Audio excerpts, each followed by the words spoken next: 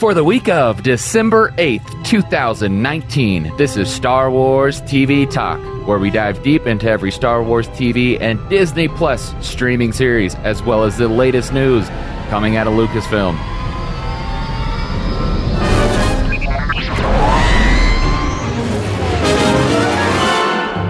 This week, we are going to discuss The Mandalorian Chapter 5, The Gunslinger, and Star Wars Resistance Season 2, Episode 8, Rendezvous Point. And to help me with that is John. John, how are you doing? Doing okay. Did we ever think we were going to be heading back to Tatooine anytime soon? I did not. So this is just so crazy. So should we get into this episode? Let's dispense with the pleasantries. Let's just jump right in. So The Mandalorian Chapter 5, The Gunslinger. The Razor Crest is severely damaged as Mando was pursued by another bounty hunter, leaving Mando no choice but to seek repairs from a nearby planet, Tatooine. Mando realizes that he needs some extra money to pay for the repairs and pursues a bounty with a new bounty hunter, Toro, who will do anything to get into the guild. Mm-hmm.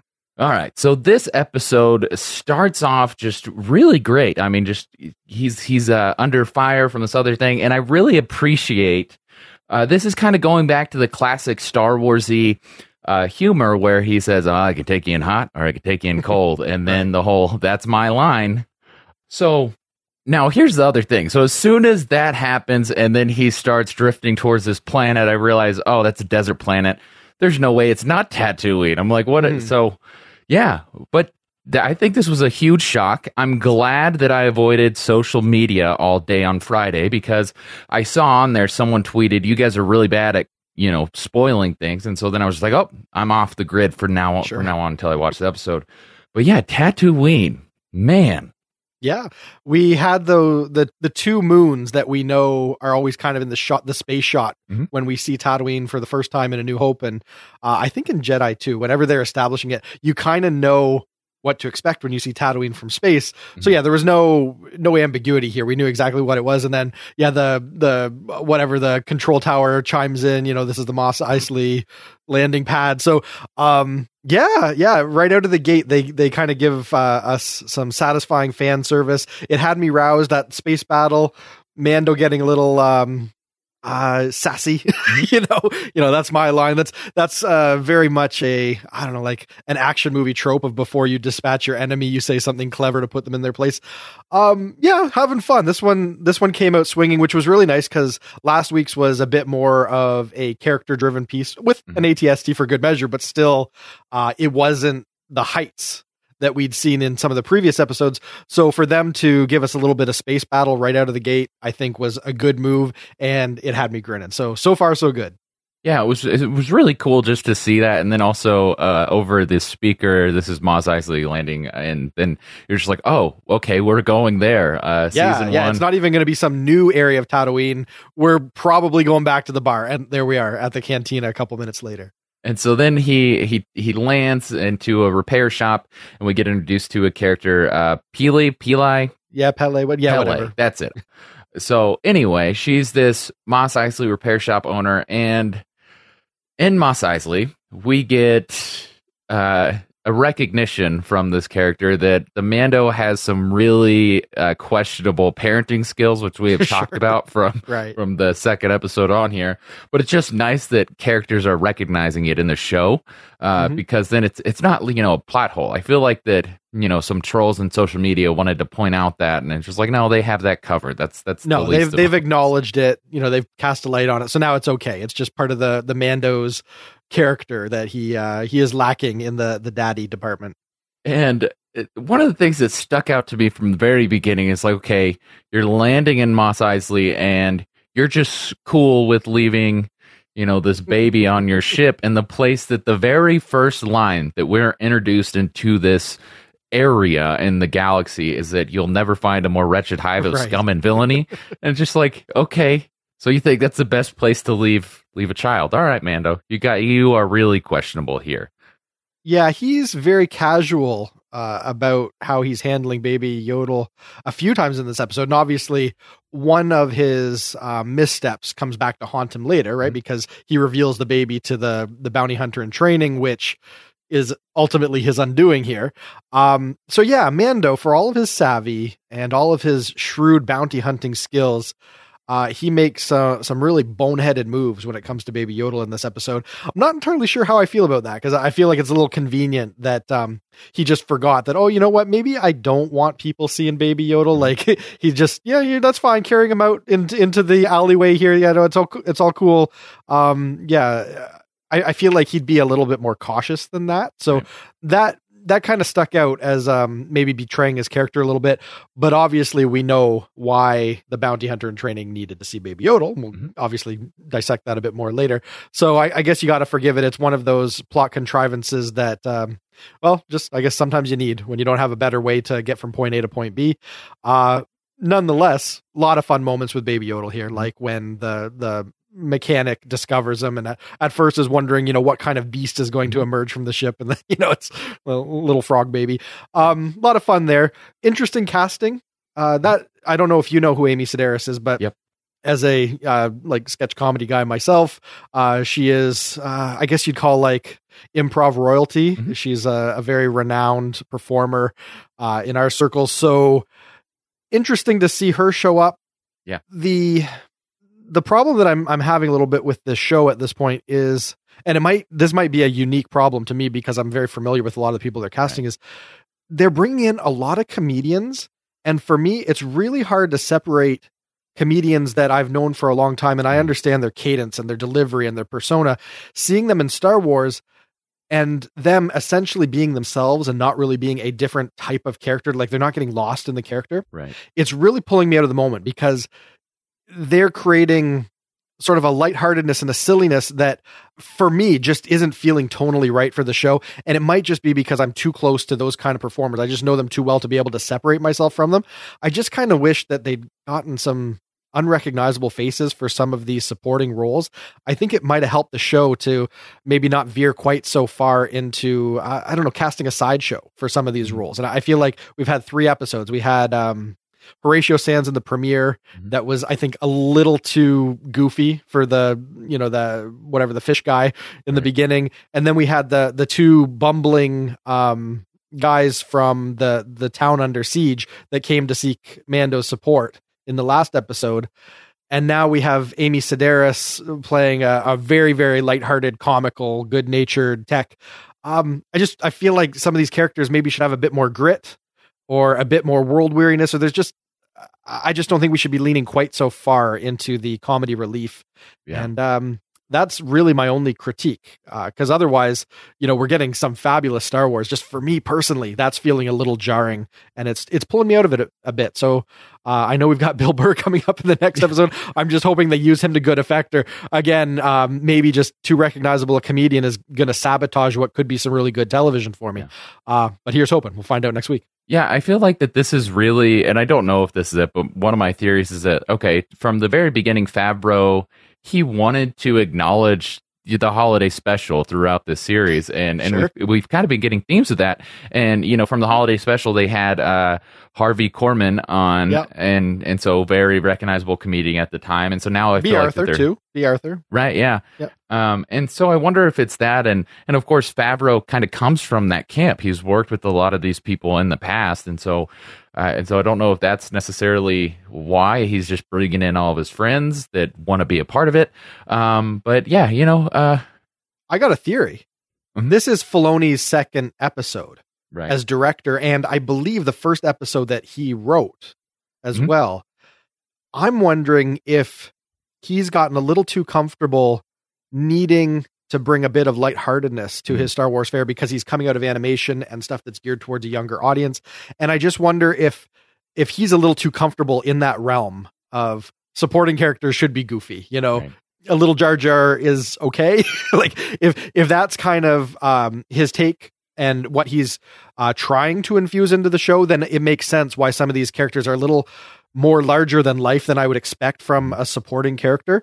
And I think that just might be him trying to keep some playfulness and some levity and remembering that Star Wars is supposed to be for a younger crowd. So it could just be him and his take on Star Wars shining through here.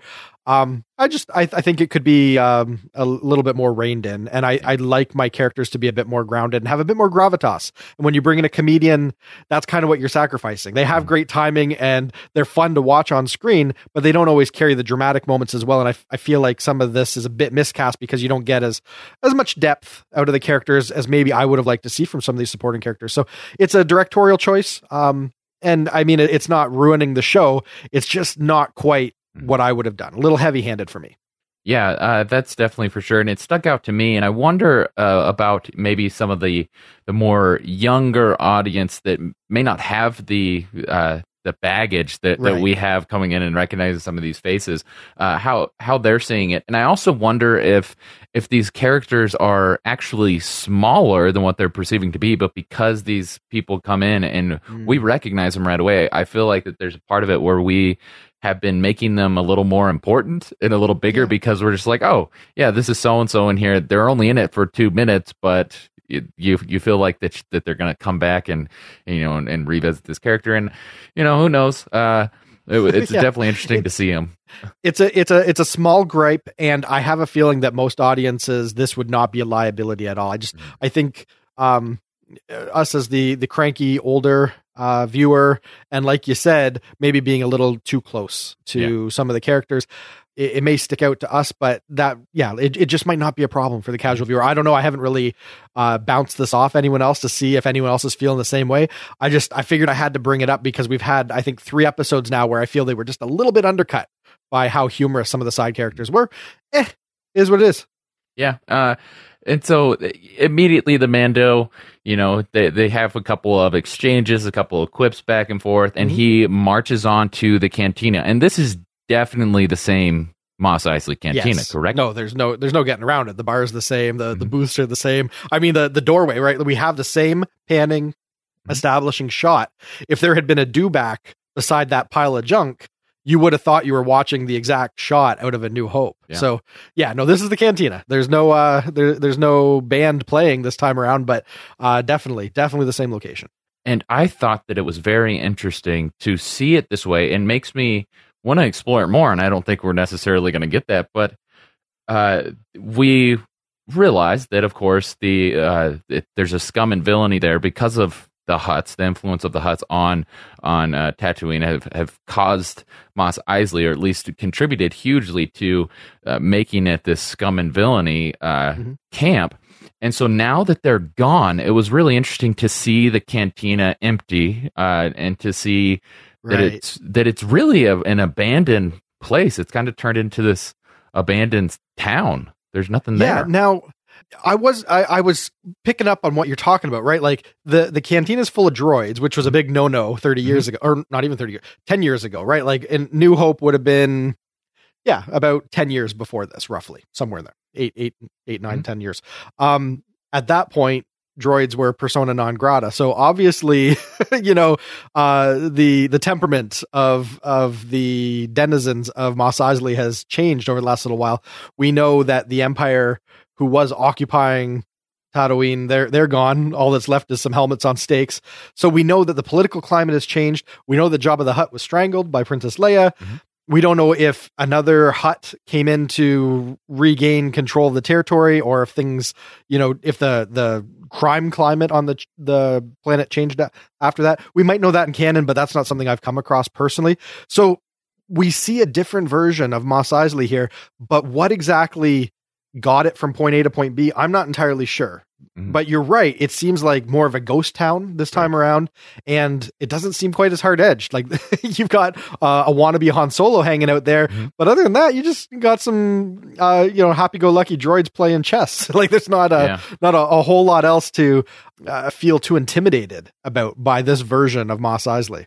Yeah, and getting into this Han Solo wannabe, one of the things that we find out from Toro is that, of course, he is attempting to get into the guild, and he is going after a high-stakes bounty, and the individual is known as Fennec Shand. And one of the things that stuck out to me again was a side comment that maybe gives some background as to what happened after Jabba, because the comment was made that she killed the Hutts. And so I'm thinking, well, Leia killed Jabba the Hutt, right? And so did she just kind of take off the remaining? Is she taking credit for some of the stuff? And I thought we were going to get more to her story, but turns out she was just a little plot device for the rest of this chapter. But so I heard that in that statement that she killed the Hutts, and so I wonder if it was one of those things to where someone else moved in, or she just gutted the rest of them. I picked up on them mentioning that she was a mercenary assassin, but I thought it was for the Hutts. Oh, okay. So I got the sense that she worked for the underworld, basically doing hit jobs. She was a hitman. And so, Mando's smart enough to know you don't walk up to someone who's a trained assassin and expect to get the upper hand. That's how I read that scene, but so much can be lost in the dialogue when it's just moving by quickly. So I couldn't say one way or another. And so we have Finnick, and they go after her, and of course other bounty hunters are going after her. This is just a great planet to be on for Mando at the time. You have all these guild members on one planet going after another high stakes. Yeah, it's like setting up camp on what is it, like the feeding trail or the water trail in a an alliance territory or something. If this is where he needs to hunker down, he's definitely going to have more than a few run-ins. Yeah. And it's not like he really has a choice. Your ship is damaged. You got to do what you got to do. But I thought that it was extremely funny, and I probably thought way too much about this. But when they first encounter her and they're taking coverage, it's just like, we're never going to get across there. And by the way, she has the high ground. Right. Yeah. There's lots of little dialogue callbacks, and that's a Star Warsy thing to do, right? It's all supposed to rhyme. It's all supposed to be poetry. But that wasn't lost on me either. Like, yeah, gotcha. You never want to come at someone when they've got the high ground. Yeah. It never ends well. Well, and then we have Finnick, who's very she's got some charisma to her, and I'm buying into this too, that she's gonna manipulate Toro, because that's immediately what she starts doing. And I think that so they're gonna team up, and she's gonna kill him. Like, he's going to think they're teaming up, and he's going to be naive, and he's going to fall for her tricks. He's going to undo her binders, and she's immediately going to double cross him. That's where I thought it was going too. So yeah, interesting. But it went the opposite route. He actually he kills her, and it's just like, well, you should never told me that, because if you're saying he's more valuable than you're worth nothing at this point. So thanks, but no thanks. Yeah, he has his little Breaking Bad moment, right? Like, up to that point, he was a true wannabe. This is his moment of saying, nope, I'm in it to win it, and I'm going to be shrewd, and I'm going to do the math, and I'm going to make the call, and I'm not going to hesitate. It's very similar to the end of Solo, right? Like, where Han Solo has to do the math and decide, okay, am I going to be the good guy, or am I going to, in cold blood, do what needs to be done for self-preservation? Yeah. Super Westerny, like that made a lot of sense in the context of what they were going for with this Gunslinger episode. Someone's going to get shot. Yeah. And they made it count, right? They put a lot of meaning into that moment, and I really enjoyed how they staged that. Yeah, and Toro gets a little too selfish. I mean, he goes after Yodel, gets Yodel, successfully does that. I mean, the next move, but of course he doesn't know the whole backstory. He doesn't know why Mando turned on the guild and all that stuff. But if he just would have left with Yodel, he would have had a fancy little surprise for him when he gets to the client. But unfortunately, he wants it all. He got too greedy. He thinks that the more valuable thing is the Mando himself, and that he needs to turn over the Mando with this package. Because, of course, when you're looking at this package and you don't know the backstory, it doesn't look that valuable to you. It's a little baby. Yeah. Like, what would they want to do with it? And we know that the galaxy isn't too up to date on the lore of the Force, and the galaxy is so vast that, of course, they're not going to necessarily just hear about the Force and lightsabers all the time. And so why would he think anything of little Yodel here? He just killed a very valuable bounty for the sake of pursuing Mando, in the assumption that the credibility of bringing down Mando is what's going to get him in good with the guild, and his Beskar is going to be more than enough reward. So he's not even thinking that he needs to double check what that little baby's worth. To him, it's just another disposable bounty that he could care less about in the pursuit of just the Mando and the credibility that would come from that. It all tracks, right? That's very well thought out and well presented. The exposition on how they get there, get you to understand the thinking of Wannabe Solo totally works. I'm all fine with all of that. I think it was very well unfolded. Yeah. So we have Toro trying to do his best, and of course he's thinking smart because he knows that there's a connection between Mando and this little baby. So of course Mando's going to come after it, and so he does everything right there. Yeah, he's laying a trap. Yeah, he does not think about the Mandalorian tech as much as he should, and that's his downfall here. Yeah, see, this is dumb. He should have the self-awareness to realize, first off, I've watched Mando get shot 4 times by a professional assassin, and nothing came of it. So why I think I can do a standoff with him while holding a baby and, I'm going to be able to outgun him. A little bit of hubris there that was his undoing, but that's Star Warsy, right? When you start thinking you're all that in a bag of chips, eventually everything's going to go south for you. But yeah, this was a dumb play. He needed to get the element of surprise or something on Mando. Yeah, he needed to just lob a grenade at him or something, because a standoff was not going to go his way. And of course, it doesn't. Right. And, maybe he thought that the reward would be more handsome if he takes him in hot instead of cold. But, it's his downfall in the end. Yeah. Now, there's a lot of cute Yodel moments in this episode once again.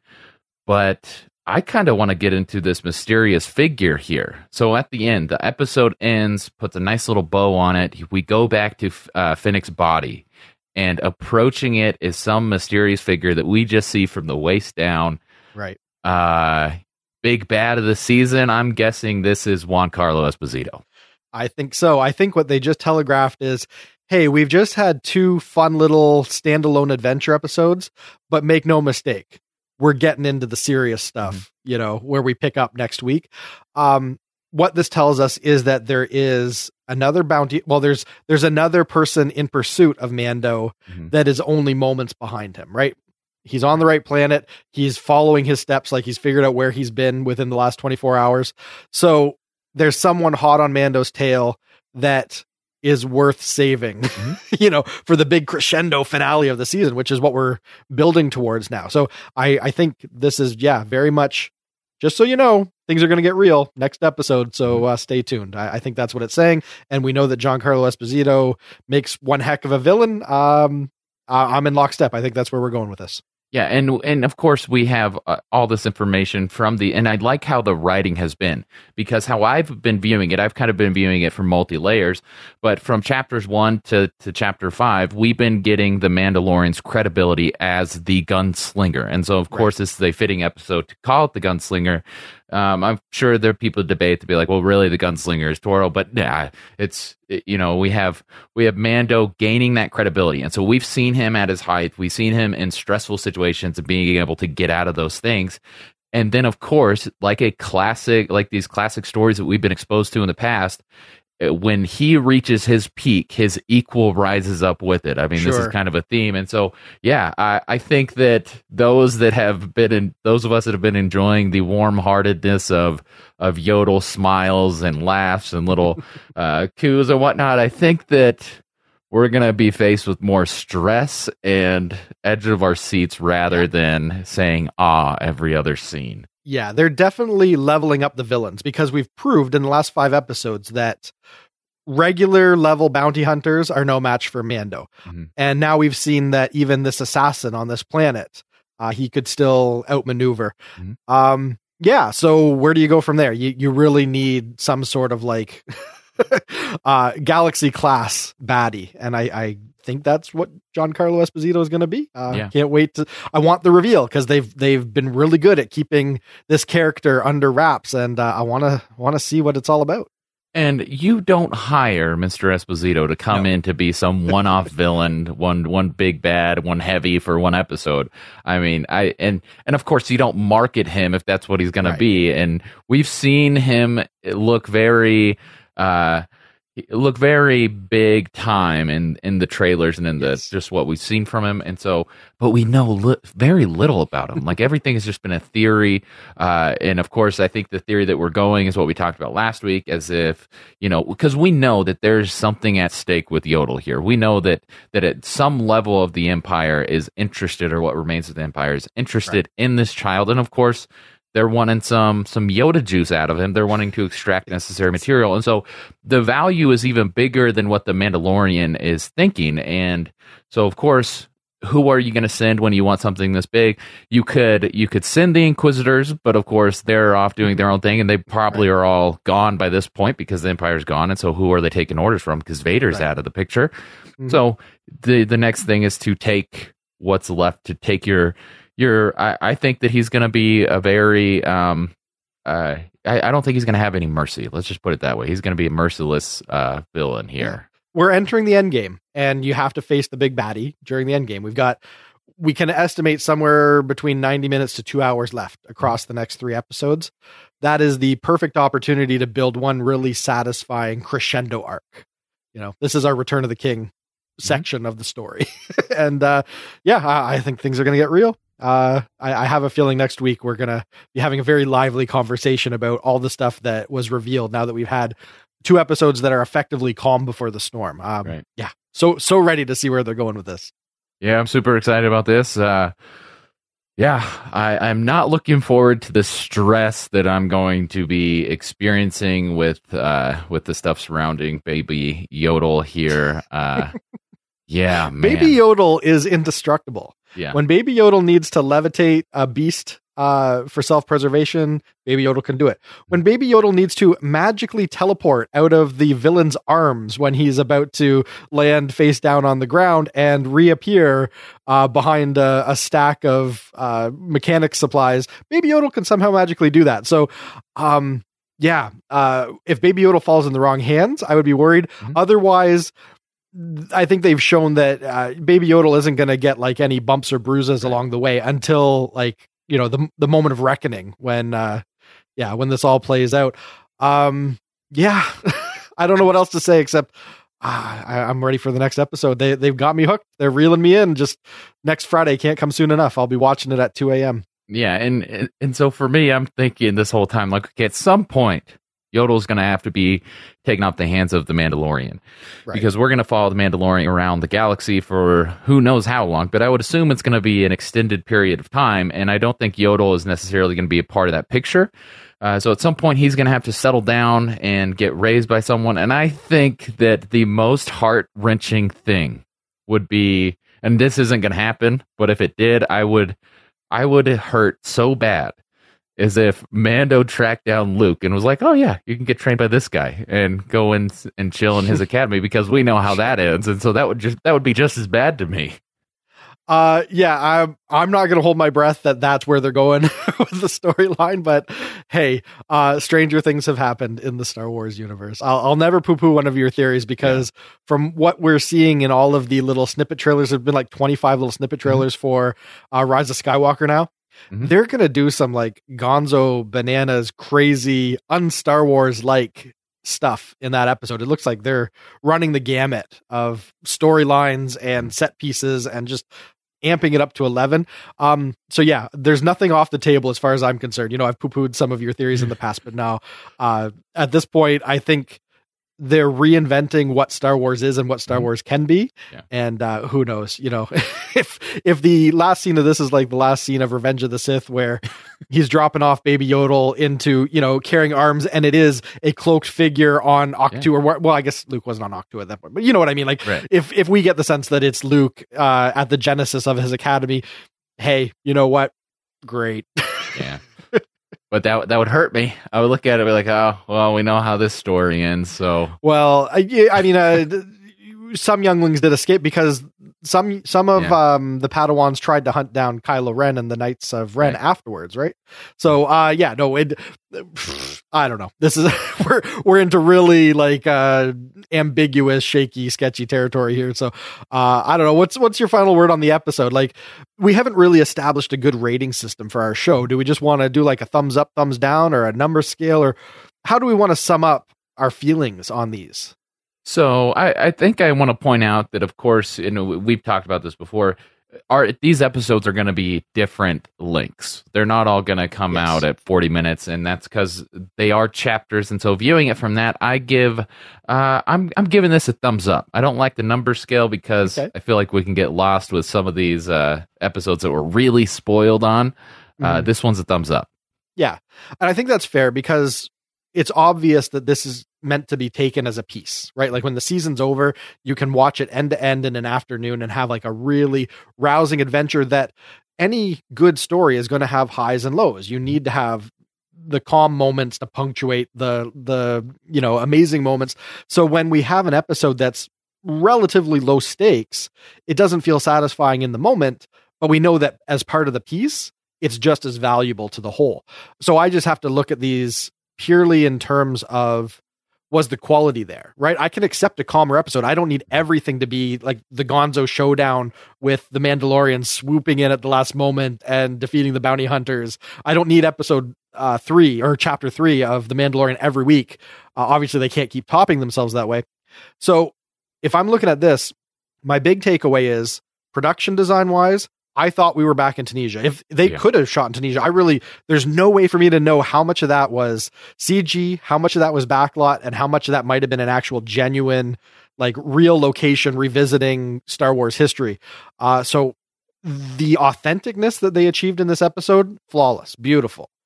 A lot of the Western themes that they brought into this, the idea of the gunslinger, the idea of mounting up and your posse going out after a bandit, like all of that stuff.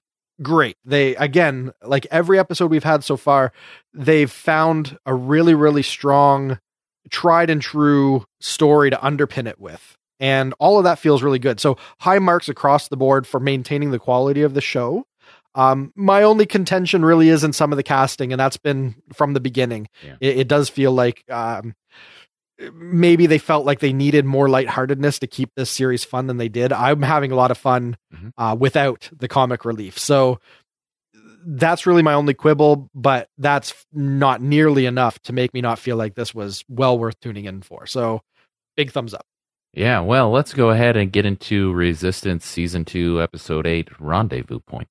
Back on track. So the Aces engage in a fight with the First Order after Captain Doza sent out a location beacon so that a Resistance pilot could find their location.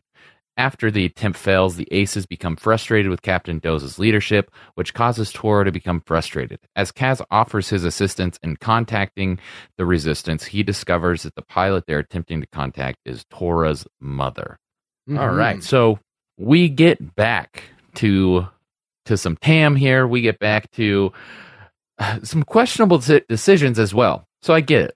All right, Captain Doza, you want to make your daughter happy. You want to unite the family on her birthday. Jeopardize the whole station security in the process. Sure, why not? Like, I get it back when no one knew where your alliance truly was set. That it made sense to just disappear from now. But sending out a location beacon to the galaxy so that one pilot may or may not find you so that you can have a happy birthday party. Oh, man. I'd be frustrated, too, with Captain Doza.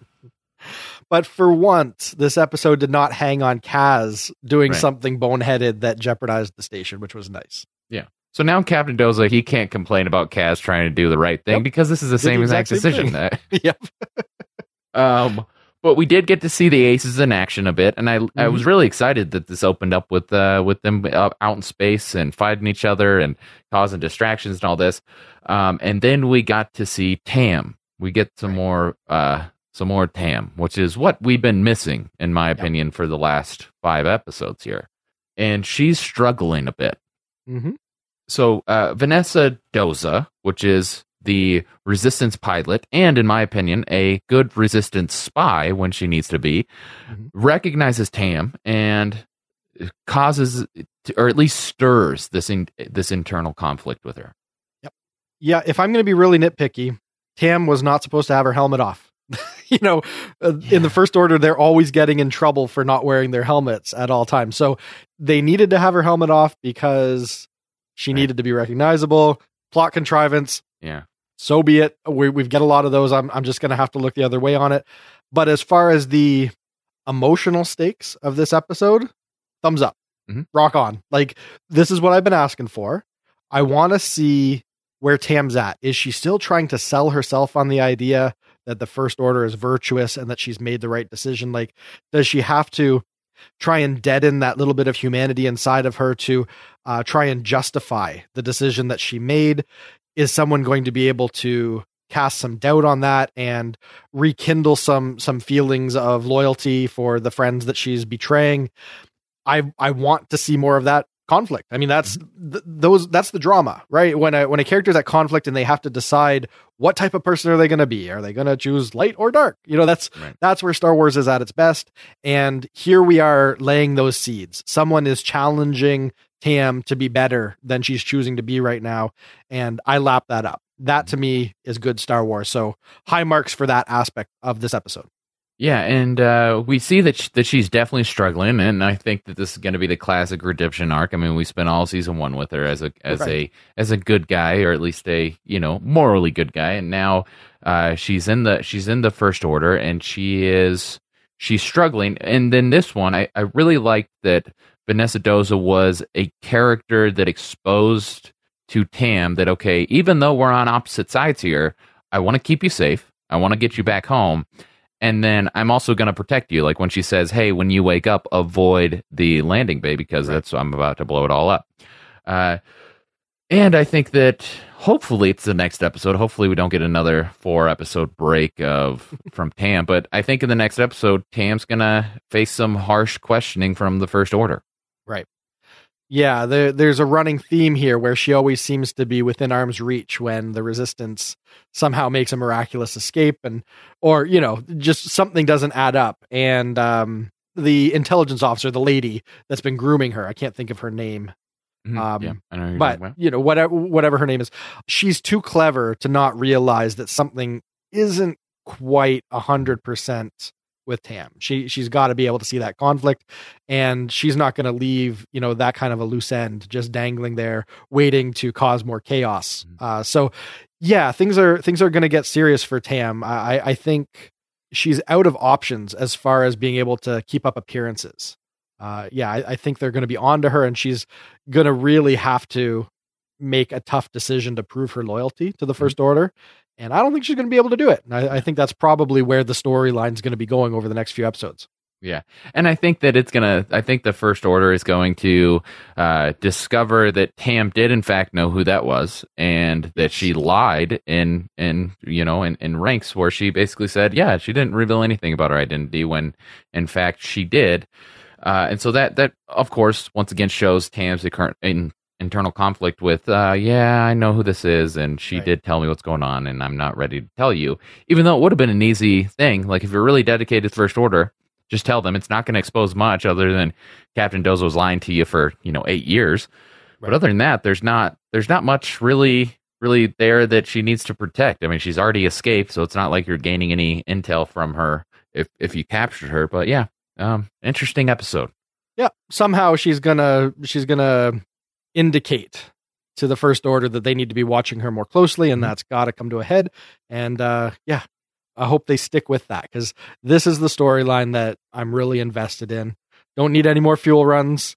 I'd be interested to see what's going on with the relic hunter that they brought on board, Colossus. Like there might be something there that's worth revisiting, but otherwise, let's just figure out this whole Tam situation. That's all I want to know. Yeah, I would really like that the relic hunter that they brought in has some weight in the story. Now, of course, I don't expect anything to be exposed in the movies, but that's always fun just to see kind of those nuggets that are thrown out there. Maybe mention a relic. We know that the Rise of Skywalker, if you haven't watched the trailers, then maybe you shouldn't listen for 10 seconds. But we know that the Rise of Skywalker, there is a relic involved, some sort of relic. And so it would just be neat if she just mentioned that sort of thing, or when Kylo Ren makes an appearance in the show through holocron, that he too mentions something about finding a relic. But I don't know. I'm doubling down on the theory that I laid out last time, which is the Colossus is going to end up recovering the relic that Kylo Ren's going to get his hands on in Rise of Skywalker, or they're going to be pursuing it and it's going to be revealed in Resistance, and then the First Order beats them to it, or somehow snatches it away from them at the last moment, and that's what opens the door to what happens in the Rise of Skywalker. I think I think we're going to get that. I think they're building towards a tie-in. I just want to go on record, because if I'm right, then I want all the internet points. If I'm wrong, I just want everyone to forget that I ever said it. Yeah. But that's where I think it's going. I think they introduced that Relic Hunter for a reason. So if they've got something really clever in mind for how they're going to use that character, then I'll get on board with that. Otherwise, just keep on Tam. That makes for a much more satisfying episode. And this was good. As corny as the notion that this really all just revolved around a birthday gift for Torah, the stuff in the First Order was still really good. And it's really nice when Star Wars does the whole, hey, we've been pulled in by the tractor beam and now we need to figure out how to get out of the belly of the beast. Right. This is straight out of A New Hope. Can we use our wits and our cunning to somehow, the odds are stacked against us. Can we somehow turn the tables and somehow get out of this? They use the droid to good effect. There's some good subterfuge. There's a lot of fun stuff in that portion of the episode. So this was good. This was a return to form, and this is the level of storytelling that I want from Resistance. Yeah, and I really hope that the Torah gets her birthday wish and that Vanessa reunites with her, because that would mean that Vanessa Doza would be able to train Kaz on some of the good spy ways, because she's a good spy, and Kaz is struggling. He's a struggling learner here. Yeah, no, they definitely need to up their intelligence game on Colossus. Yes, absolutely. And she needs to rip into her husband. Listen, I get it. You want our daughter to have a happy birthday, but seriously, everyone's looking for you. The fact that he's got the aces out in the midst of a dogfight with TIE fighters with a Star Destroyer descending on them, and he's holding the line. He's willing to let the Colossus's defenses get down to 5%, hoping to rendezvous. I know that we do crazy things for love, but really, it was hard to swallow that, a pragmatic leader would allow such a silly situation to develop. But hey, you got to kick off your adventure somehow. So again, plot contrivances, but made for a fun adventure nonetheless. Well, if this is a plot contrivance that gets us back to the main storyline, then I'll look back at it and be like, well, thank you, because I was sick of Indiana Jones adventures and Star Wars. Yep, absolutely. So 2 thumbs up this week. I think we had a good outing across both of our current Star Wars TV properties. So I'm feeling pretty good about my Star Wars TV right now. I can't wait to see where we continue to get in the run up to Rise of Skywalker. If we have a couple really stunning finales here, and then we get the cherry on top in a new saga film that delivers, it's going to be a good year for Star Wars. We'll see. We got a few weeks left, but I'm very hopeful that Lucasfilm is going to stick the landing and 2019 is going to go out on a bang.